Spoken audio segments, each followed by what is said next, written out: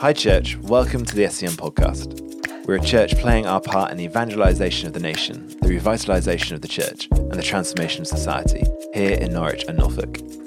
Be sure to connect with us online at scn.org.uk or on social media at SCN Church.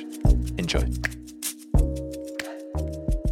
Well, good evening, everybody. My name's Dave. I'm on the clergy team in the orbit of the Mitre, and it's great to be here. I'm not always at the 7 o'clock because it's past my bedtime most of the time. I go to the 4 o'clock with my family, but it's great to be here, and it's great to see so many new faces and so many faces that I recognize as well. And yeah, it's great. I haven't preached for months, so I have no idea how this will go. So let's do this, and let's pray. Yeah, Father, thank you for your word. Thank you, Lord, for your spirit. Thank you for the incredible news from this afternoon. Wow, 200 kids just coming into the church to see what's going on. Lord, thank you that you're at work in so many surprising ways and so many surprising places. And Lord, would you speak to each of us tonight? Would you take what I have and, Lord, I just offer it to you. You might make sense of it for the sake of your people and your kingdom. In Jesus' mighty name we pray. Amen. So we're beginning a series called Rebuilding Blocks, and this first one is talking about being devoted to the Word, being devoted to God's Word in the Bible. And so that's what I'm going to be thinking about. But I want to first, I've just come back so I'm quite spun out because I've just been, so I was doing I'm like an average salsa playing trumpeter. So I play in a salsa band and have just been doing a gig in a pub and just came here. So I'm partially deaf as well. But and I just came back from holiday the day before, and I went to Morocco, which you realize is a country that I think was meant to be banned to the UK, but the flights that we had took us to Spain. We clicked on those flights that are 18-hour flights that no one else clicks on, and they're really cheap. So it took us to Spain for a night, and then to Morocco, and that's how I was allowed into the country. So I'm just declaring that I didn't do anything illegal. I just happened to book a flight ages ago that went in a really long route and got me there. So I was in Madrid yesterday. And the reason I'm telling you that is because I don't speak any Spanish. I'm also in a salsa band. I have no idea what anyone's singing about. It's never bothered me. Never noticed, really. I just play when someone points, I play. And but I was in Madrid, and we were just spending one night there because we were going to get a flight in the morning, really early. And this taxi driver drove us at midnight. He was driving us to a hotel that we'd booked, just beautiful hotel in the suburbs. It was just really cheap, and we were heading out there. And he put it into Google Maps, and he stopped the car, and he kind of said, "Get out," in Spanish, I think. And anyway, he opened the doors, so we got out. And there was just nothing there. There was definitely not a hotel. There was this big, dark, derelict-looking block of flats, loads of graffiti, and nothing. And I have two kids, Zach and Georgia, 10 and 13. And my wife, Anna, was like, "Don't get out of the car, Dave." I was like, No, we'll get out of the car, don't worry. And I said to my daughter, Georgia, "How much Spanish do you know?" Because she learnt it for 2 years. She was like, "I know the word chicken." And I was like, "Well, I know the word beer, and I know the word thank you, and I know the word please." So between us, we had thank you, please, beer, chicken. And none of those words were going to help us say to the taxi driver, "This is definitely not a hotel. Please don't leave us here, because we have no idea where we're going." So we got left, and he drove off. Lots of Spanish. We still had no idea what was happening, and we paid him as well, because that's what you do when you don't know what's going on. And then we found a late-night bar, and there was a man there who really liked following Chelsea, and he spoke great He spoke great English, and then we found the hotel. Long-winded story. I hope there's a point to it. Please, can there be, Lord? Yes, there is. It's a bit like when we follow Jesus. It's like we're being invited into this promised land, into this kingdom, the kingdom of heaven. We're invited to follow his way, to follow his truth, follow his life. We're invited to be a part of that, to wholly join in. And with that comes some vocabulary. Not just knowing words, but with that comes knowing the stories of this promised land. Knowing how to speak about this promised land. Knowing what Jesus spoke about himself about this promised land. And yet my experience has been of the Christian faith that I'm signed up and said, yeah, Jesus, I want to follow you. But it was a bit like once I got to Madrid, I got to Spain. It's like, actually, I only know the word chicken and beer. And it can be like that in our Christian life. I know the story of the feeding of the 5,000 and Adam and Eve. But I want to follow you, Jesus.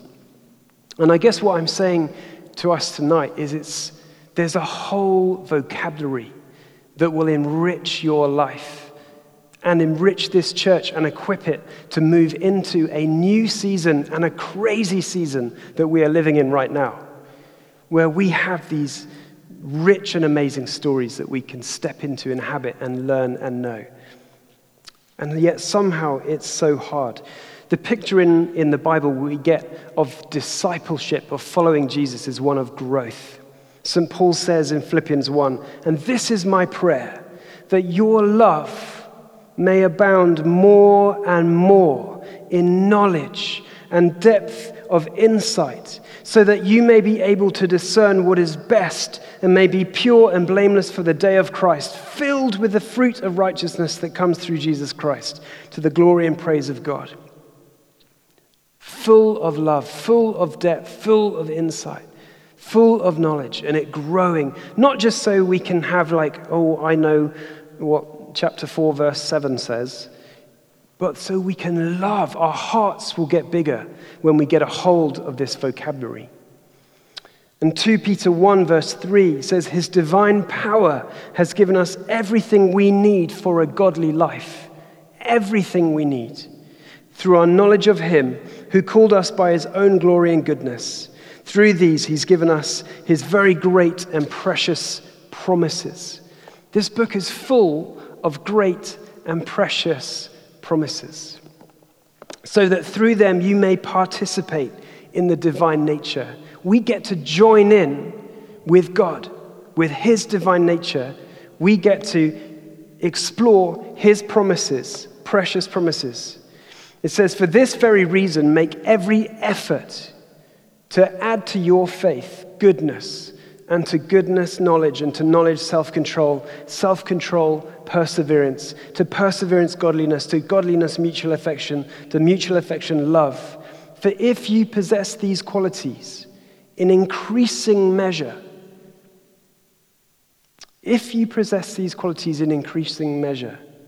they will keep you from being ineffective, unproductive in your knowledge of our Lord Jesus Christ. My prayer is, Lord, I just don't want to be ineffective or unproductive in the knowledge of the Lord Jesus. I want to bear fruit. I want to see stuff happen. I want to participate in the divine nature. I don't need to be perfect. I don't need to be sorted. I don't need to be the best at anything. But I do want to be fruitful. And in this book, we learn the journey of discipleship. God wants us all to be fruitful. And he's given us the key. It's awesome. So when I was in Morocco, you'll get some holiday stories. We made it to Morocco, and we were in this little sort of villa-y thing, hotel-y thing. Not sure, it was a mixture of the two, really. And I was in a swimming pool. My wife was chatting to a very nice, quite wealthy French atheist, and for quite a long time. And she came over and said, Dave, you need to chat to him.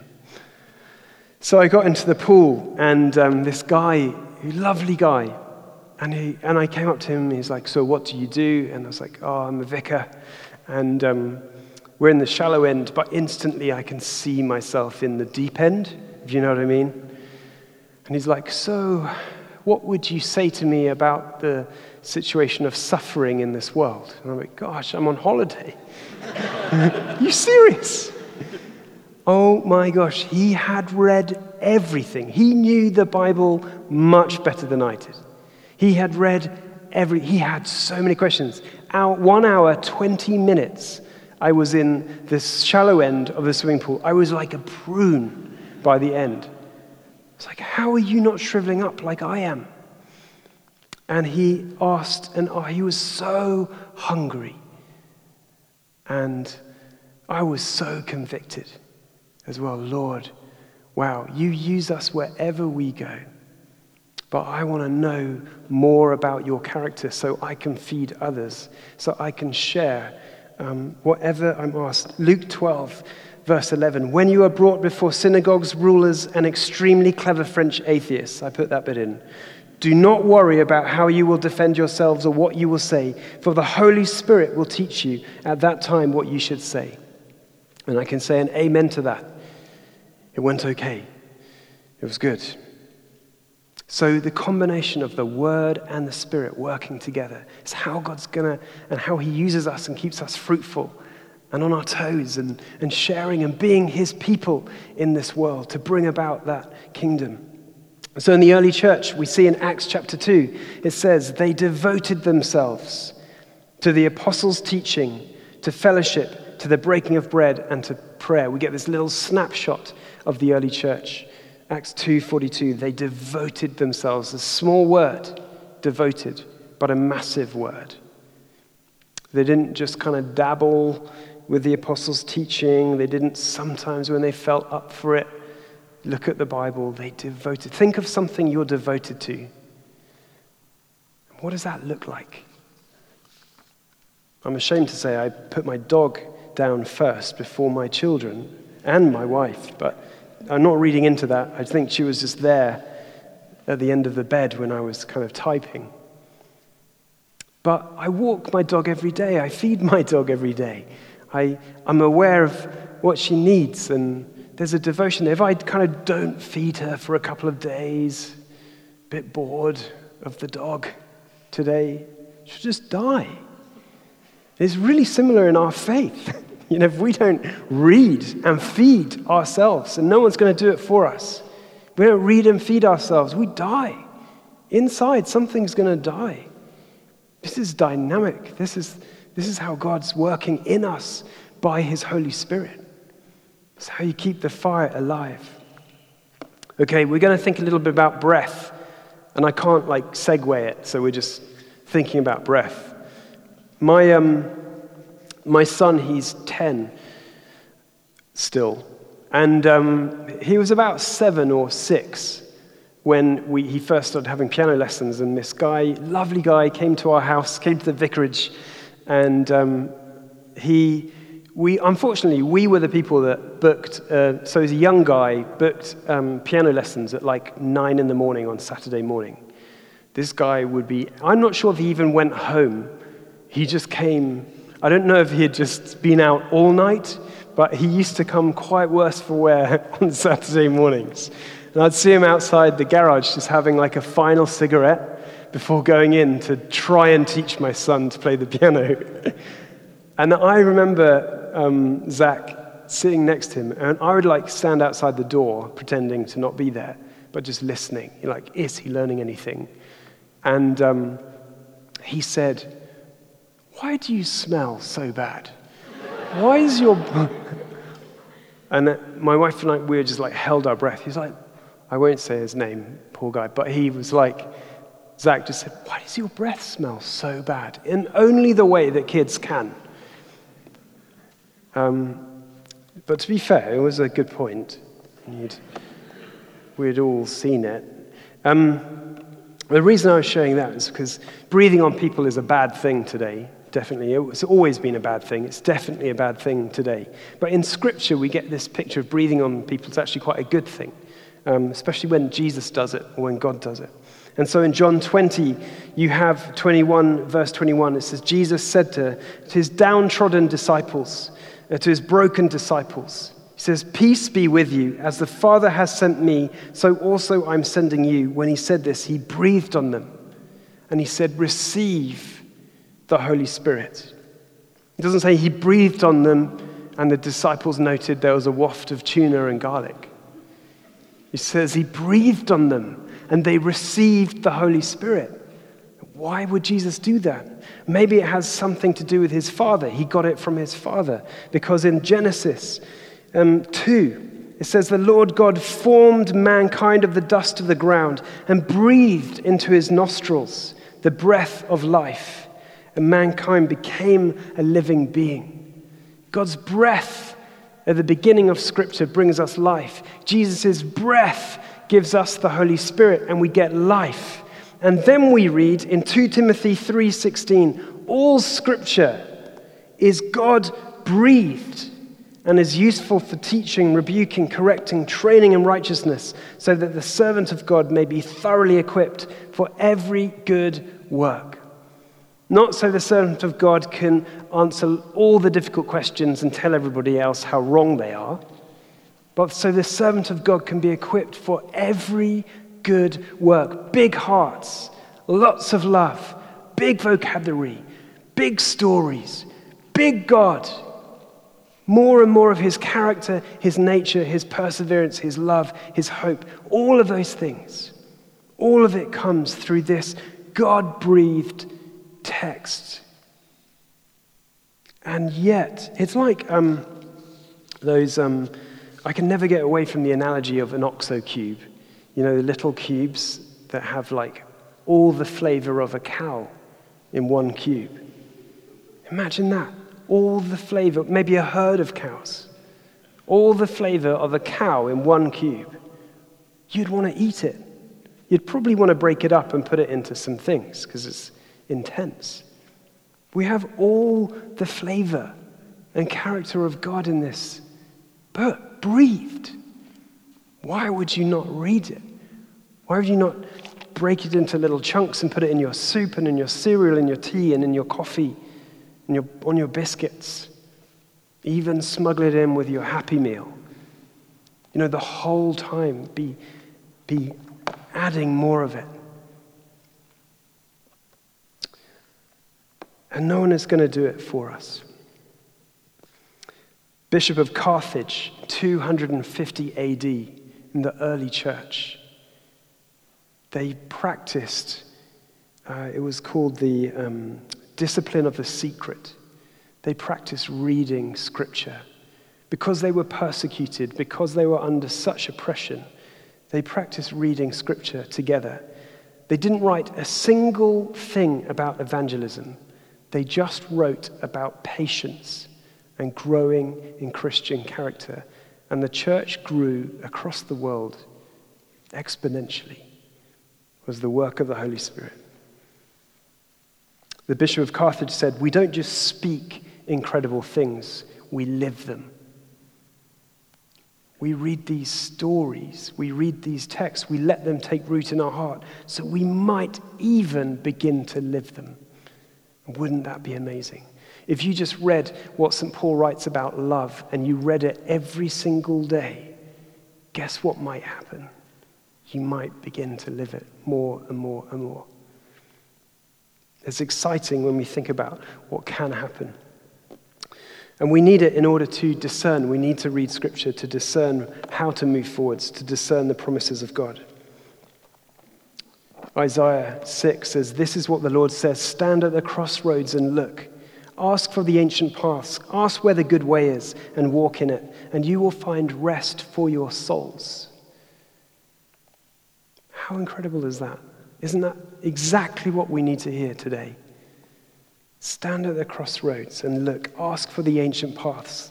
Ask where the good way is and walk in it, and you will find rest for your souls. So, in this slightly random talk, I just want to almost do a kind of test drive of a little passage that I think is important to share with us. May not be, but I sensed it was. It's in Numbers 32, and don't worry, it won't be really, really long. But it's got a little point to it that I wanted to share. And in Numbers 32, you've basically got the people of God, the people of Israel. They've been in slavery in Egypt. They've been in slavery. It's the second generation. God's released them from Egypt. They've been wandering around in the desert. Moses is their leader. He's quite famous. And God promised them. So we're going back to the beginning. There is a kind of link. God promised them to go to that they would make it to the promised land. They'd make it to Madrid, but it wasn't Madrid. But they'll make it to the promised land. And they just have to trust him that they're going to get there. But something happens along the way. Everyone gets a bit distracted. Everyone gets a bit kind of less wholehearted. A little bit like, oh, that's a nice sand dune. Or, gosh, I think we should just hang out here instead. And God's like, no, we're on a journey. Stick with me. Trust me. And in Numbers 32, we read about the Reubenites and the Gadites. The Reubenites and the Gadites, who had very large herds and flocks, saw that the lands of Jazer and Gilead were suitable for livestock.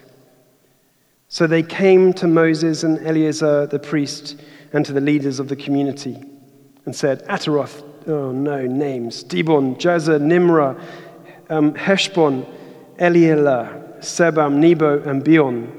The land the Lord subdued before the people of Israel are suitable for livestock, and your servants have livestock.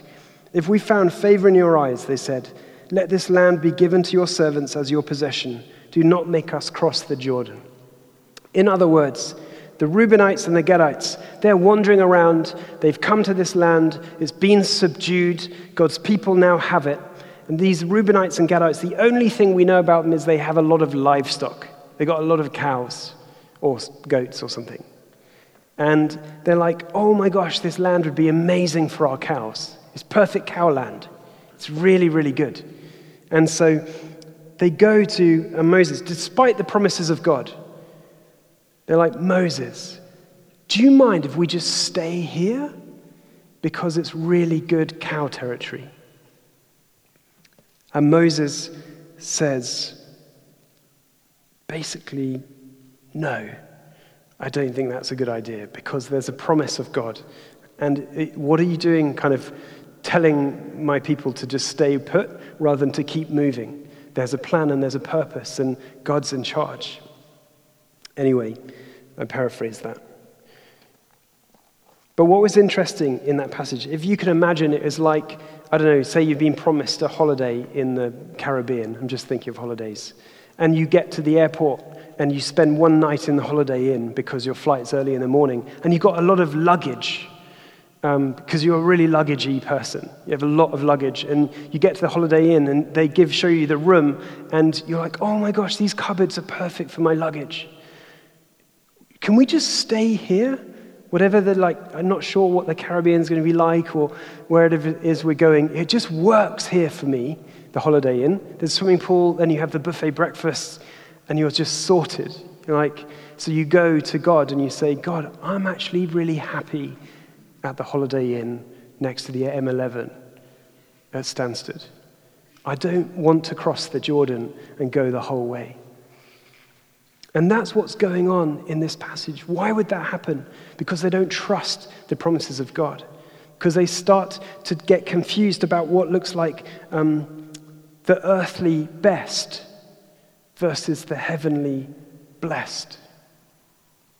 God has a plan that you might not know, but we discover more of his promises and purposes in upside-down kingdom ways. The heavenly blessed. And without reading this, without gaining this vocabulary, without journeying in this promised land with him, we start to just focus on the earthly best. And we might miss the heavenly blessed. And the church right now needs to not miss the heavenly blessed just because it's got comfortable with its earthly best. And if they all stopped there, they would have never made it to the promised land, never been a blessing to all the nations, never seen the rest of this book be written. We would not have the story that we have today if everybody stayed in the Holiday Inn and didn't cross the Jordan. And we are called to play our part in that story in the same way. And no one is going to do it for you. And this book will open your eyes the more you explore it and see yourself in it. And it speaks. So, where does that leave us? Well, I just want to encourage us. It says at the end of that passage that Moses draws the example of Caleb and Joshua, two people who will see the promised land because they followed God wholeheartedly, it says. And that's what we're called to do as well. To love God with our heart, soul, mind, and strength. We love him with our mind, we can read. We love him with our heart, we can practice it. We love him with our strength, we can lift others up. And we bring it all together and love him with our soul, and he starts to transform us more and more and more. So let's pray together. Let's pray for the church right now, for us, together, that we wouldn't miss God's heavenly blessed purposes for this generation or get them confused with the earthly best. Father, thank you so much for your love. Thank you for your word. Thank you for these rich, incredible stories that show the full flavor of your character and being. Would you provoke in us right now a curiosity and a hunger like the French atheist in The Shallow End? Lord, would you put people in our lives that provoke us to yearn to know more about you and your story, and perhaps less about us and our story. I pray for anyone tonight who is looking for those ancient paths, who's lost, who's confused, who needs guidance.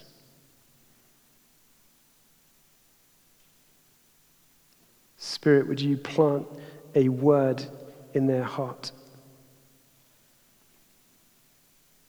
Would you lead them? Jesus, the way, the truth, and the life.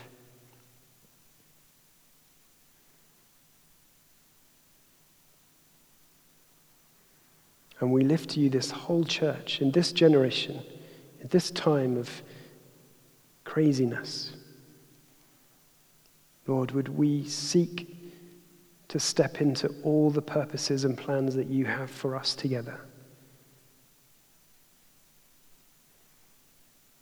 To know that heavenly blessed. And would you help us to not be distracted by settling for the earthly best?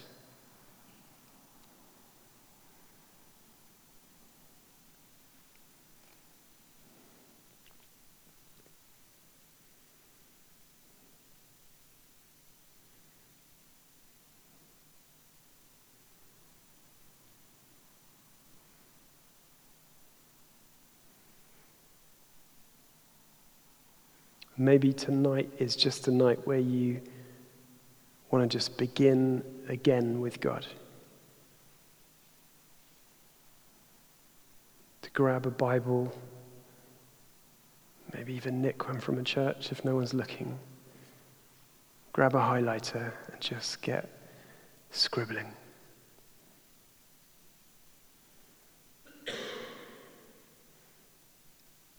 Yeah, Lord, would you begin a love affair with you,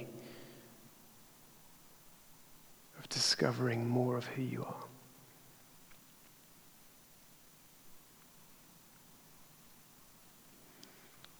Amen. Thanks for joining us. Don't forget to connect with us online at stn.org.uk and on social media at STN Church. See you soon.